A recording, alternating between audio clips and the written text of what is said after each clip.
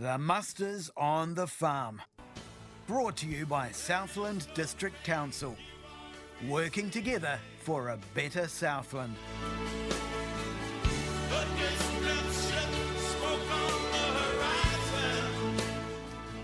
Heading to Glenham this afternoon on the muster, catching up with Dean Rabbidge, sheep, beef and dairy farmer, former winner of the Young Farmer of the Year competition as well, and joins us every couple of weeks. Dean, welcome to the muster 2024.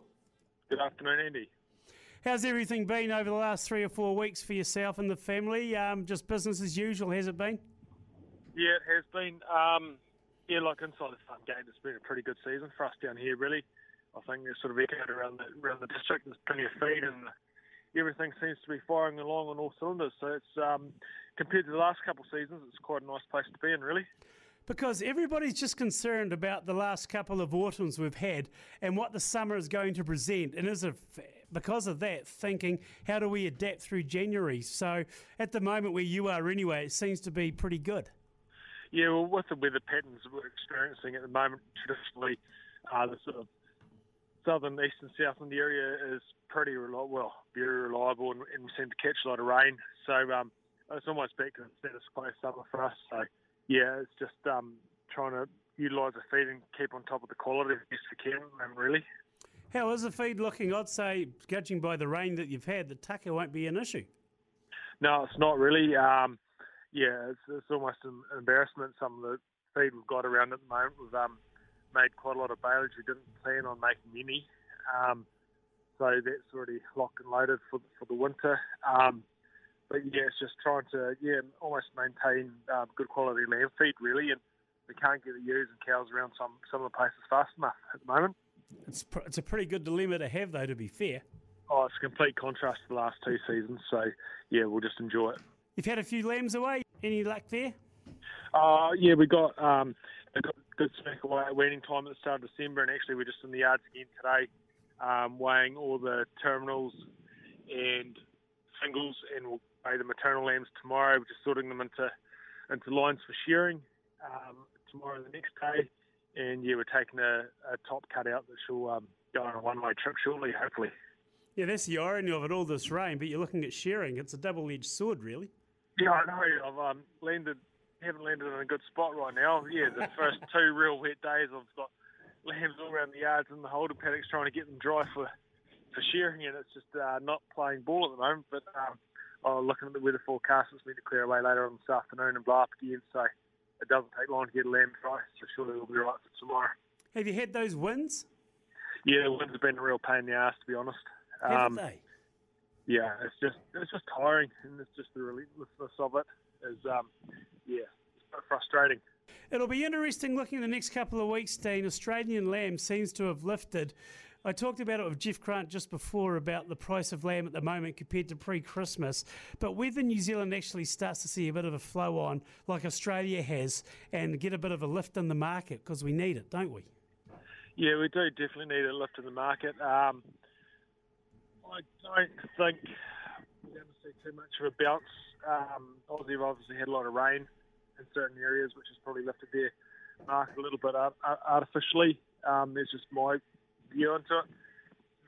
And, so we'll just have to wait and see what happens. But if they continue to get a few lifts over the next month or so, well then I'd like to think we'd get a fine effect on this side of the Tasman. What's your thinking for the year ahead? Are you positive to what the returns are going to be in the sector? I'm a bit more positive on the dairy front than the red meat and wool front, that's for sure. It's not so much the returns, it's just the continually increasing cost of everything else. It doesn't seem to be slowing down at all. Just for example, like redoing the insurance the other day, it's going to go up 17.5%. That's quite a considerable amount. Shearing is going up again. There's just all these incremental increases that we've got to try and absorb into our system somehow, and it's getting tighter and tighter by the day, really. So, we'll just have to keep a very close eye on things and try and be as savvy as possible and maximise the returns where possible, I guess. Are you having to think about diversification in some way, shape or form to try and maximise profit?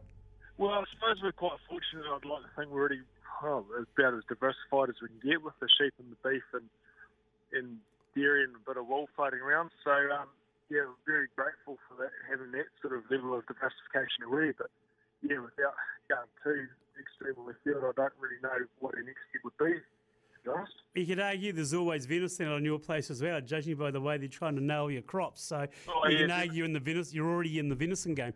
Yeah, and Mars will add pork to that as well. Never mind, it's just one of those things we're going to have to deal with. And you just got to keep reminding ourselves that we're not the only ones in this position. There's a lot of people out there in the same sort of boat at the moment. So, yeah.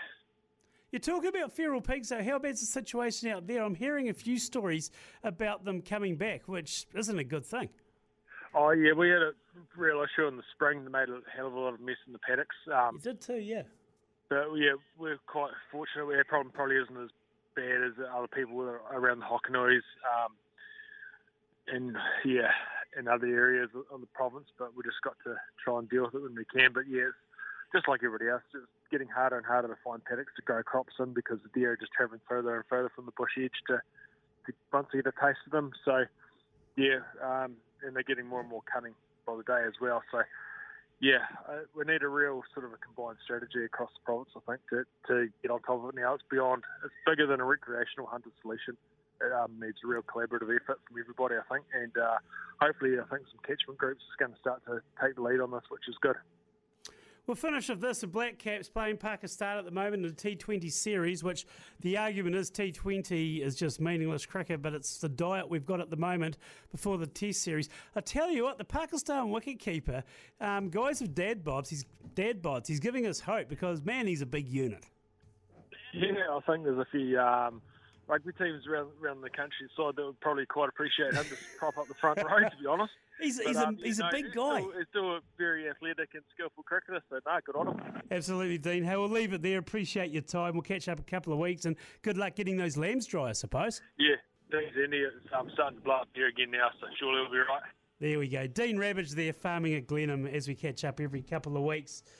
Perrindale Fair happening at Gore tomorrow. As a result of that, we'll catch up with Fraser Darling. Gives us a rundown on what's happening, kicking off at the Gore AMP Showgrounds about 10:30 tomorrow, I think. This is The Muster, Monday afternoon.